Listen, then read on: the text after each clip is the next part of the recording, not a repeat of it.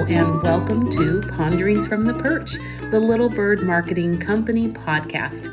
I'm Priscilla McKinney, CEO and Mama Bird. Today, this fireside chat comes to you live from IIEX, Insight, Innovation, and Exchange from Greenbook. With me today is Mary Martha Stasinopoulos. Mary Martha serves as the head of consumer insights at Kairos, an incubator and startup studio dedicated to building companies that help the 99% economy. Kairos grows businesses that increase access and affordability to things like housing, healthcare, childcare, and continues to fund them throughout their life cycle.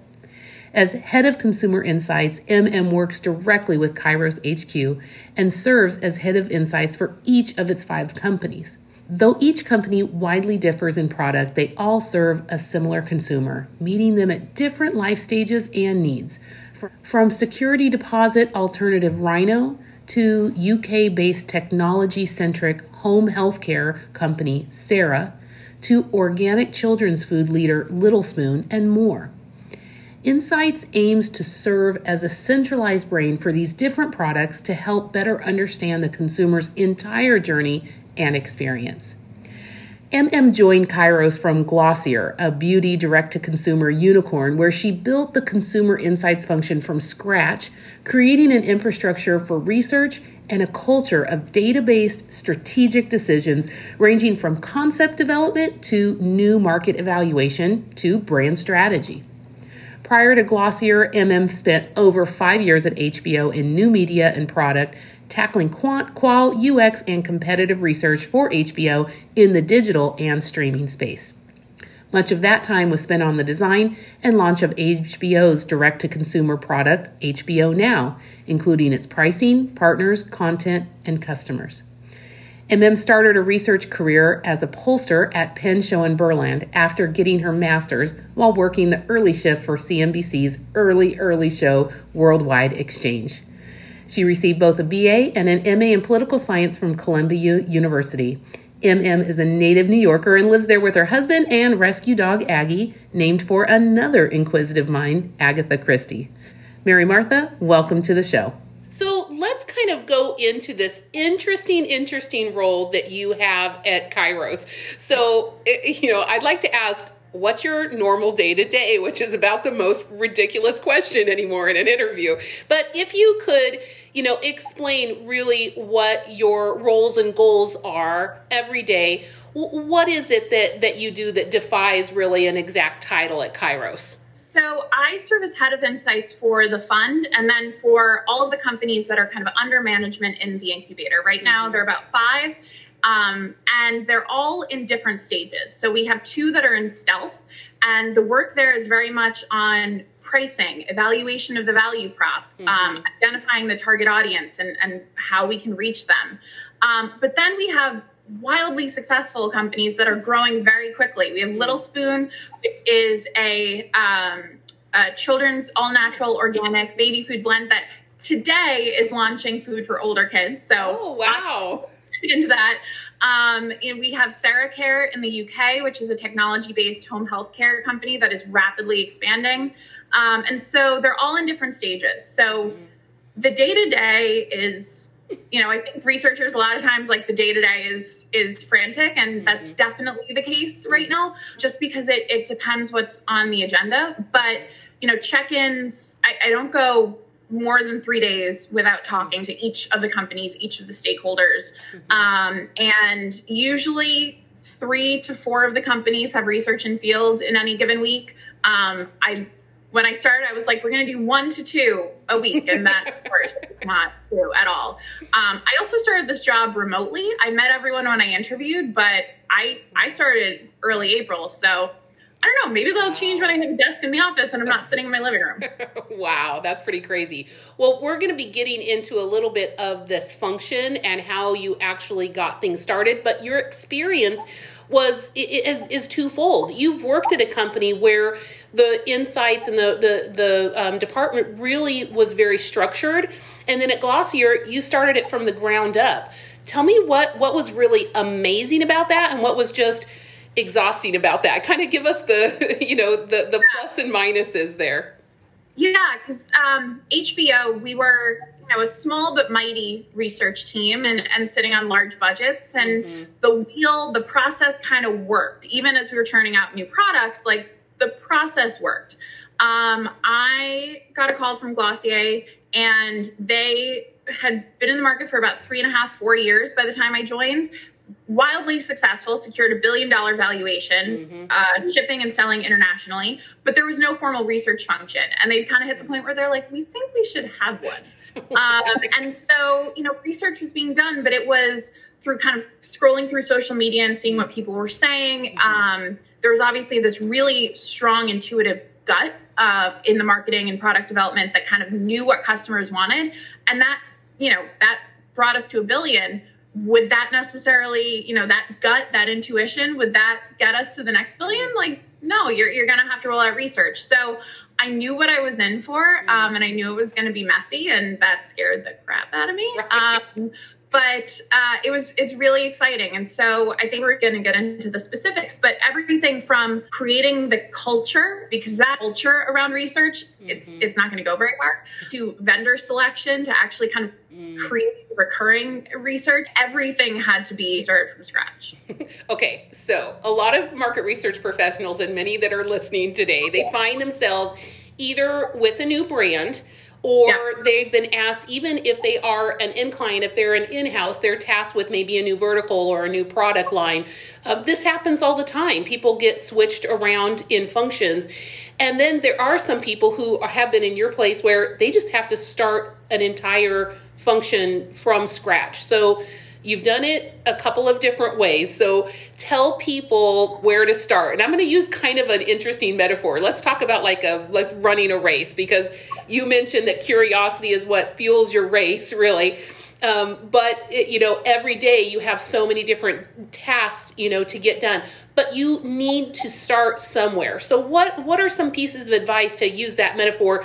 How can people know that they're lining up on the right line, that they're facing the right direction? Like, kind of give us some of those guidelines about, if you're going to get started, please think about these few things right at the beginning. Yeah. There's the gear you actually need for the race. There's your sneakers, there's your clothes. And that would probably be the vendors that you work with, the tools that you onboard, the capabilities that you have. And it was really tempting to start with those. I had my go-to set of vendors. I knew I probably wanted to onboard different platforms for surveys, but you kind of have to pause and start running the race naked, if that makes sense, like without the gear. Because if you start onboarding all of your tools before you actually know what the needs are, you might onboard the wrong ones. You might spend money, waste money. And I was really worried about doing that.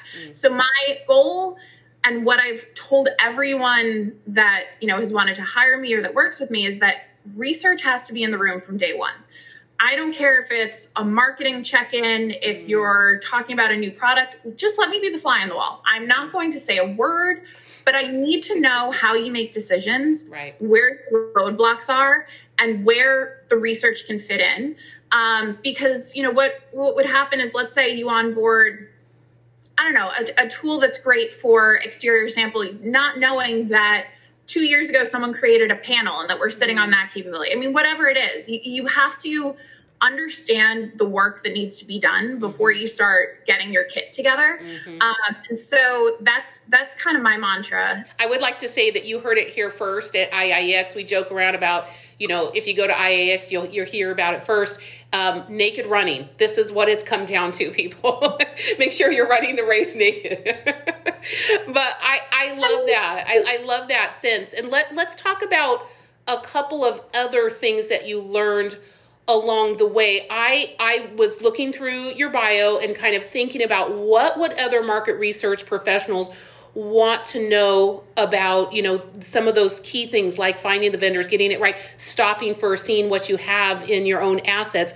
But what about how you go about building these teams or getting the buy-in or sharing what it is? Because I know that what gets talked about a lot in these MR circles is the fact that people feel that their curiosity does drive them. They lined up, they got to the right place, they did fantastic research, but they can't seem to get the C-suite or the people who are making the decisions to notice their research. So what would you have to say about that as you've started some of these, projects from scratch? Yeah, I think one of the most important things is holding teams accountable. So I, as research professionals, we have all had someone tell us to our face, "Nah, it's too expensive. It's too slow. The decision's been made anyway. It's whatever it is." Like, we've heard it. And that comes from, at some point, some researcher gave them an 80-page deck that was not in their language. It didn't speak to them the way they were able to consume information. It sat in an inbox, and then it sat in a Dropbox and has never been opened since. And it's kind of work like that ties our hands together. And so we have to figure out, one, how every client you have, whether that's a client from an agency or like an internal client, I call Little Spoon's marketing team, my client, how they want to be spoken to. Some will not trust you unless it is the most beautiful deck they've ever seen. Others, they want the data before it's even come out of field. And if you spend 24 hours formatting it, you've lost them. Faulted them. Yeah. So just like drop it in a sheet, walk them through it, whiteboard it, virtually whiteboard it, whatever it is. So figure out the language that they want to be spoken to and hold teams accountable. So, you can't just, this is tricky and you have to figure out how to do this in your own situation, but dropping a deck in an inbox and then walking away kind of contributes to that, right, to that stereotype that like, oh, it's expensive, it's not useful. So I think when I was 6, my mom was like, remember, if there's ever an emergency, you don't say like, help, someone call 911. You point at someone and say, you call 911.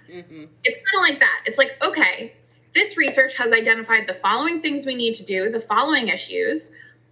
Let's come up with a plan right now. I will be in charge of figuring out the next steps in that plan, and I'm going to hold you accountable. Advertising team, I'm going to reach out to you in a week and see how that's going. We're going to come together, make research the one who kind of holds everyone accountable for executing what you learned, rather than just being like, learn something cool, here you go. Right. And I think that, it's hard, and in some cases it won't be possible. Certainly can't always knock on your CEO's door and be like, I think they're ignoring me. But that will go so far. And that, once I realized that in my career, that was the turning point where I suddenly had more work and requests for research than I could keep up with, as opposed to like, does anyone want to talk to me? A little bit different. Well, tell me that's really good advice about the accountability on the team. And I love this idea of how do you share your findings. But let's talk about even within the team, because you've built these teams, right? How do you get the team to buy in to what you're doing? Even like the thing you mentioned at the beginning, like it's really easy for everybody on the team to be like, let me run this race because I already know what platform I will use. I really, they all have their pet, methodologies. They have their pet vendors. They have all this kind of stuff. What have you done and what have you spoken into existence with the teams that you feel really works to get the internal buy-in you need? Yeah. This is something that you can never really say to their face, but we can say this among researchers. Clients don't prescribe methodology ever. Like, you will take tons of meetings where someone says, I would like 6 focus groups with people in these markets to determine XYZ. And you're like, okay, great. I love how much thought you put into that. Can we back up and talk about what you want to know and why? Hopefully you've been a fly in the wall in the meeting, so you actually have that context already. And you can say, actually, your focus idea was great. Focus group idea was great. Actually, what we're going to do is in-home ethnographies, not in those markets, but in different markets. And it's a much bigger question that we've got to establish here. And so you can never say like, nope, don't tell me what you want to do. I'm going to figure it out. But never just say like, okay, yeah, that's what we're going to do. And because this is what you do. You know in your gut, what is right. And a lot of times, if a client prescribed a methodology, you're going to be wasting money and doing it to make them happy. So, like, blow them out of the park by carefully suggesting an alternative. That's kind of been my go-to. And Never say it to their face, but it's my gospel. So it's part of the way where you can actually, phrase it in such a way where they think they thought of the idea. You're right. It should be impressive. What if we mailed them products instead of brought them into a room? They're like, oh, it's a great idea. I love that. Well, I'm just letting people in the chat know, get ready. I've got another question here, but I want you to go ahead and put a couple questions. And I know some people are chatting and are saying that they would be like just kill to be a fly on the wall of how you actually present the findings, how you get the decision makers to see your good research. I know that I've hit a pain point, obviously, with some people. So get some questions in there, and I'm going to pick one or two. But let me ask you this, So in the work that you do, is there an anchor that you've kind of come back to, even when you're in the middle of processes, to keep you from kind of running off, like you mentioned? Because let me back this question up. So you said at the beginning, when you're starting an insights function from scratch, it's really important that you don't just run out there and just make these guesses or do your pet platforms or methodologies or programs or anything like that you stop and consider, what does this company really need to move forward? But then things get going. And you mentioned that you have a very pressured, demanding, you're running so many different programs. And also you're changing a hat constantly with however many, different companies that are under the Kairos firm. And how many is that right now? 5. Okay, so you're changing complete, concepts and growth hacking strategies, very frequently during the day. So my question is this: what is that anchor that keeps you from running into just busy work, even if you're at the middle of it, not just how you line it up? What's been helping you? Yeah,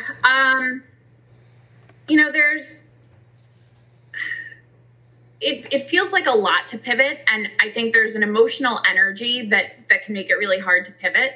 But my first boss, I started at the political pollster Penn Show in Berlin, and right out of grad school, my first boss was like, everyone's a voter. Everyone is a voter, even if they've never voted. And that's because Penn Show was taking the political polling methodology that they had kind of pioneered during Ed Koch's campaign, and we're pivoting it to corporate clients. And it was like, it's the same thing. They're making decisions about where to spend a dollar is a vote. And so no matter how overwhelmed you get in going, I've never had to research, one of our really successful companies is called Rhino, which is a security deposit alternative that, has garnered a lot of good press recently and is really exciting time. I don't know. This is not my area of expertise. I do not understand the housing market, not an insurance person. But you pause and go, okay, but the motivation of the consumer is the same. They're trying to solve a problem. I can understand that consumer. You're right. The mother who's trying to buy Little Spoon baby food because she now has 3 kids doing remote learning in school and needs one less thing that she has to worry about. I don't have kids, but I can understand that motivation. I can put myself in those shoes.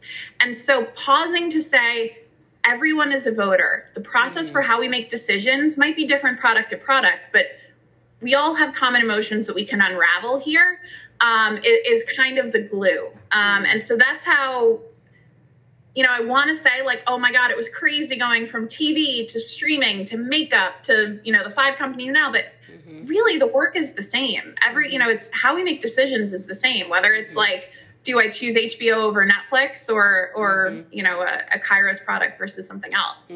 Oh yeah, that's super interesting. But that anchor is great. Everyone's a voter. So there's your gem from here. Okay, we've got lots of questions coming in, so we're going to try and rapid fire these. Janet Stanton from Scoot Insight, she says, of all of the internal audiences that you've talked to, have you found that there's one that is the toughest to convince of the value of integrating research throughout the process, throughout the scope of the business?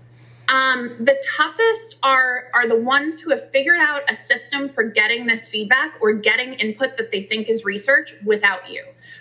So that might be a customer service function. And a lot of times in my experience, it's been a marketing function. It's no, we know what the customer wants. They're telling us, and saying, what you think you have, we can build on that. See, there's some follow-up questions that are a lot like this, including I've just Jonathan. He talks about how, speaking a little bit more in depth to that pivot of helping clients see the need for a more formalized structure of research in their practice.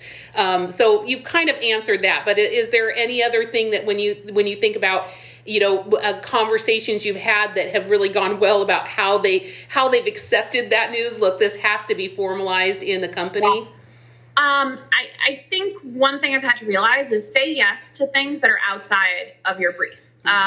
So if they are getting feedback and doing research by scrolling through social comments, you're like, that's great. Actually, I'm going to scroll through social comments and we're going to do that side by side with whatever, post-transaction survey we're going to roll out, and then PS survey, whatever it is. I'm going to take that on. That's great that you've been doing it.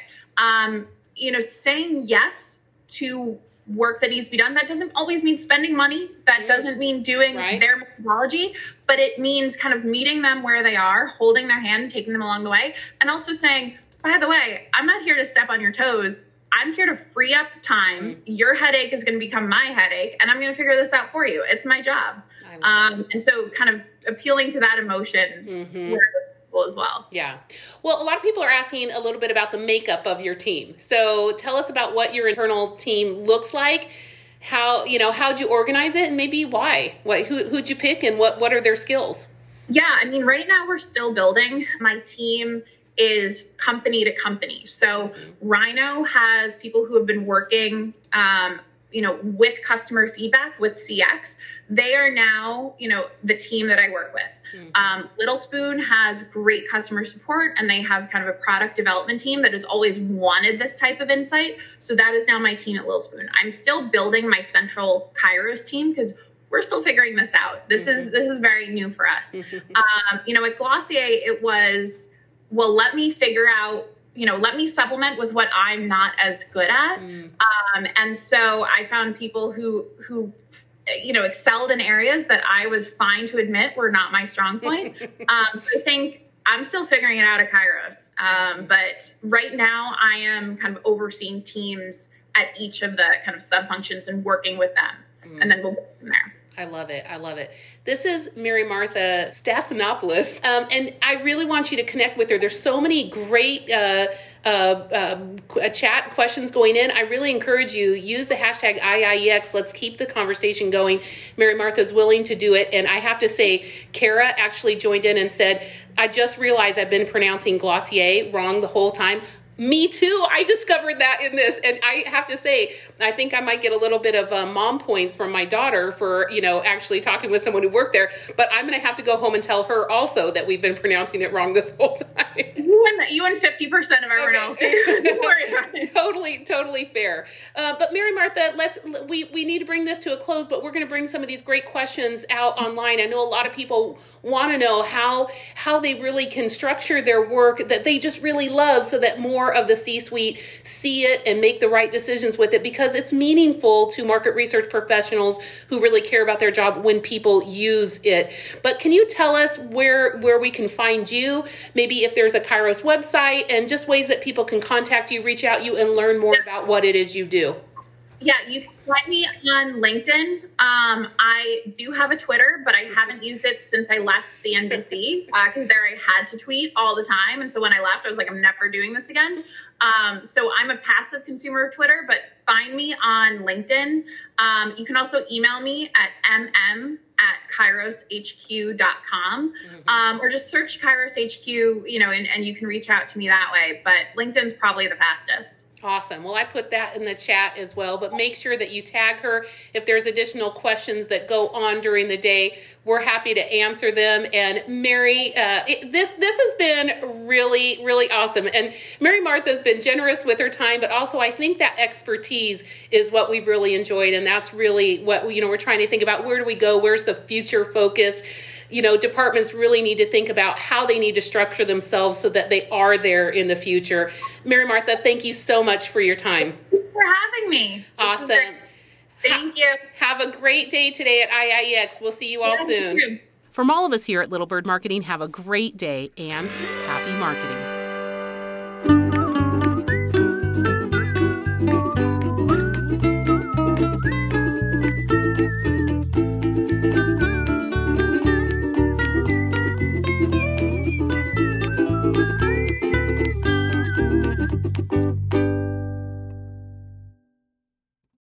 This podcast is a part of the C-Suite Radio Network. For more top business podcasts, visit c-suiteradio.com.